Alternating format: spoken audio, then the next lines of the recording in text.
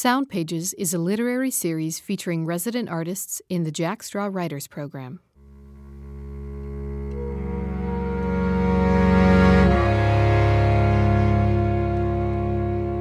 When a fog gathers, when a fog descends, it folds the landscape into a series of chambers I can walk through, unmindful of entering or leaving, as though I am a still point and the world remakes itself around me. This program features the work of 2011 writer Anne McDuffie. Curator Susan Rich sat down with her in the studio.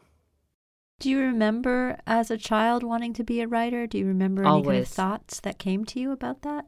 I always wanted to be a writer. I think because I always loved to read, and I don't think you can read without sort of imagining yourself in that voice or creating those fabulous characters and situations.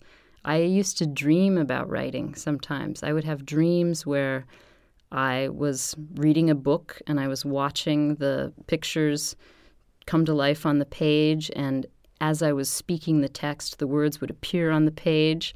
That was my dream of writing when I was 5 or 6 years old.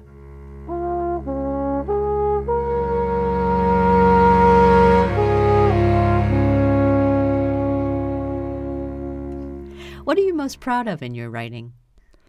The pieces that I'm proud of are the ones that are very subtle, that accrue meaning through structure, in which I don't have to tell a lot. I think I'm always trying, when I'm writing, to let a form kind of rise organically. And so when I can be patient enough to let that just happen and not try to force some form on a piece, then I like it. Those are the ones that I go back and read and think, oh yeah, I got it. Now we'll hear a selection from Anne's live reading. I've been working on a collection of essays that all deal in some way with a year that I spent living on my own in Spain when I was 18. And I was very glad when Jack Straw suggested that we do new work because I was very tired of those essays. And so I started writing about something new. This piece began with a morning walk through fog. And as I began to think about fog itself and to write about it, it gave me a new way into everything else I was trying to write about. I call this a study because I think of it as something like the studies a painter would do in preparation for a large work, an exploration of form and composition, and as such a little sketchy and a little rough. Fog, a study. When a fog gathers, when a fog descends, it folds the landscape into a series of chambers I can walk through, unmindful of entering or leaving, as though I am a still point and the world remakes itself around me. However cold the day, the air will be soft on my face. I'll have to stop a moment and just breathe the dearest freshness deep down things that Hopkins named so well. I know how I watch and wait for it, but that joy comes always by surprise, as though missing is just another bodily function, like the blood pulsing in my veins, the silvery singing in my ears I too often mistake for silence. This time of year, early spring, mornings will be overcast, with lights of sterling and salt, or if a storm is gathering, oyster, indigo, pewter, and clay. Lying in bed, I'll still need to let my eyes adjust before looking out, assessing the day. One window frames the dark edge of an eave and a wedge of sky. Our neighbor's towering spruce fills the other and dwarfs both our houses. The trunk has split and branched into 5 limbs growing straight up like waterspouts. Branches sag under the weight of more branches and thrash in a strong wind. That's how it looks to me, an animal movement, something feral in it. Maybe thrash isn't the right word. When the wind comes up, I remind myself that conifers are built to move. The arborist has explained how branches absorb the violence of the wind to keep the trunk intact, that if they didn't bend and sometimes break, the force could uproot the tree. Each branch traces a circuit through air, sign of a history deeper than its roots. Some boundaries dissolve in fog, and I have the sense of seeing into, around the edges of, underneath. Walking the neighborhood one foggy day, I notice that all the colors of my neighbors' houses have changed, seem still to be changing. Pinks and taupes shift and settle and shift again, one into another. Grays and blues teeter and resolve, flicker and fade, suspended until I fix them with a word. It's oddly thrilling to wait for a name to surface, to feel the lag, and watch as a single color emerges from the muddle before me. Even then, I know that if I say out loud blue or gray, it won't prevent the myriad halftones from unfolding again and again before my sight. A fan flicked open, a fan snapped shut. By its simplest definition, fog is water vapor suspended in air, a grounded cloud. Like a cloud, fog owes its albedo, its measure of reflected light, to those suspended water droplets, which are large enough to scatter all wavelengths equally. This gives fog its whiteness, and must affect how other colors appear. Albedo is rooted in white, from the Latin albus, as is alba, the Spanish word for dawn, and albumen, the white of an egg.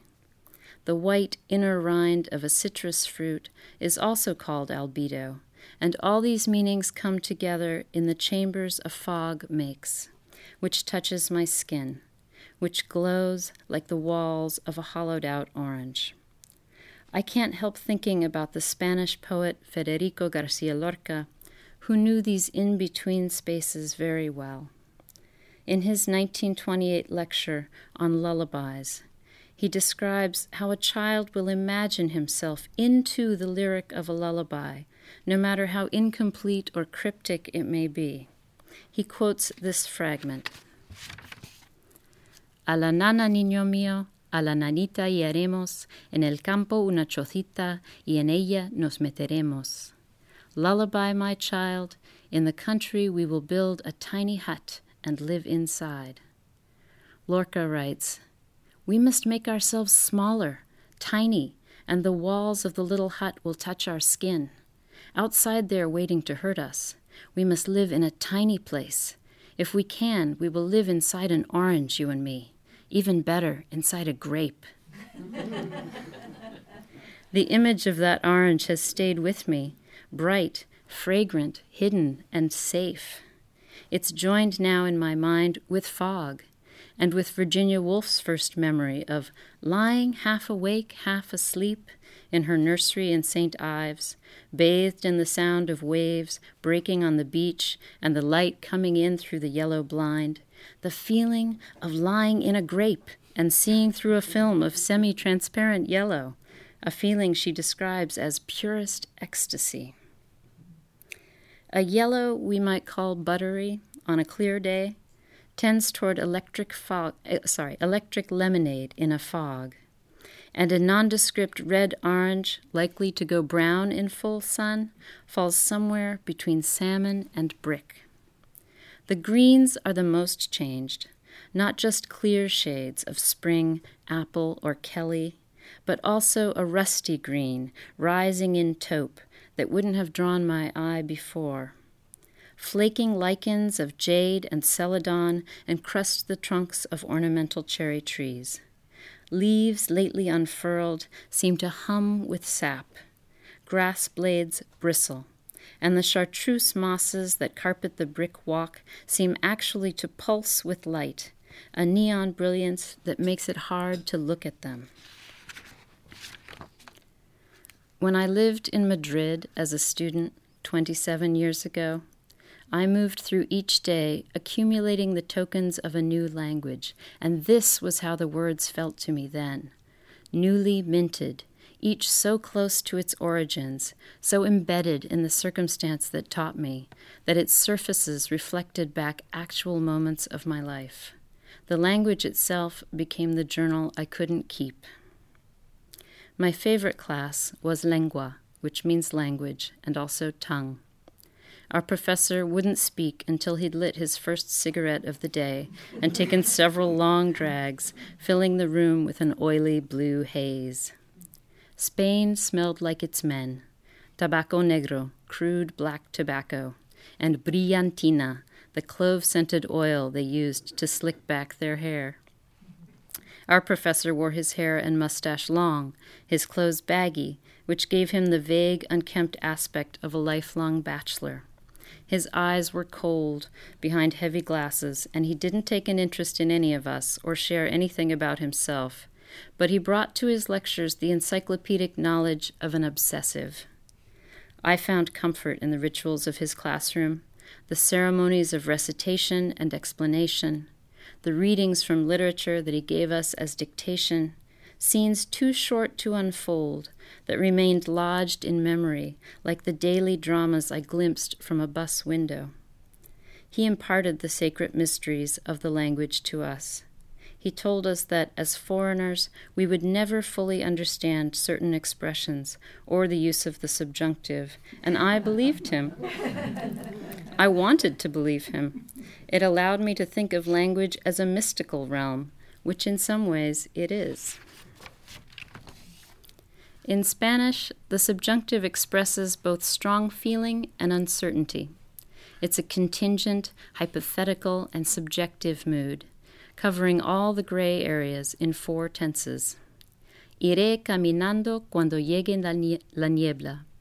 I'll go walking when the fog comes. The subjunctive anticipates the fog, but acknowledges delicately that I can't be sure when or if it will arrive. A small shift in verb, a small shift in sound, llegue instead of llega, a hitch in my experience of time. The subjunctive imagines 2 futures simultaneously, one in which the fog arrives and one in which it doesn't. I'm suspended between them by the verb itself. I hear in these phrases a strain of medieval superstition, a refusal to predict or presume, a refusal to tempt fate. What would I say to convey exactly that sense in English? Whenever the fog comes, whenever, God willing, the fog may come? What most fascinated me were the 2 forms of the imperfect past subjunctive that still coexist. If I had taken another road, si hubiese ido por otro camino, si hubiera ido por otro camino. The SE ending is older than the RA ending and has died out everywhere else, but in Spain they still use both. One has the rounded contours of ancient mountains, hubiese. One, the jagged peaks of the relatively young, hubiera. The difference between them, our professor said, is definite but extremely subtle, a question of matices, the nuances that gather around a word, that make of it a small, revolving galaxy of meaning. The particles of a fog cloud, however small they may be, are continually sinking through the air that holds them, and unless some upward motion of that air keeps a balance against their fall, they'll reach the surface of the earth or water and disappear. A fog is always in process of formation. Without motion, it has no form. I try to make of my own motion a form, a fog, to see what flickers there. Still skeletal branches grow more distinct as I approach, the lines of a tree growing sharper, the essence of a line growing clearer. Thank you.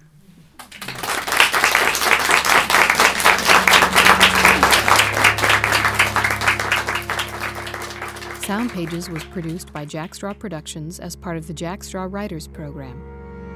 The 2011 curator of this program is Susan Rich. Music performed by the Black Cat Orchestra and recorded as part of the Jack Straw Artist Support Program.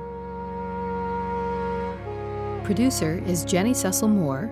Recording engineers are Mo Provencher and CJ Lazenby. Narrator is Alyssa Keene. And executive director of Jack Straw Productions is Joan Rabinowitz. The Jack Straw Writers Program is made possible with support from the Seattle Office of Arts and Cultural Affairs, For Culture King County Lodging Tax Fund, Washington State Arts Commission, National Endowment for the Arts, the Paul G. Allen Family Foundation, Arts Fund, and individual contributors. All of the writers heard in this series are published in the Jack Straw Writers Anthology, available for purchase and featured online at jackstraw.org. Thank you for listening.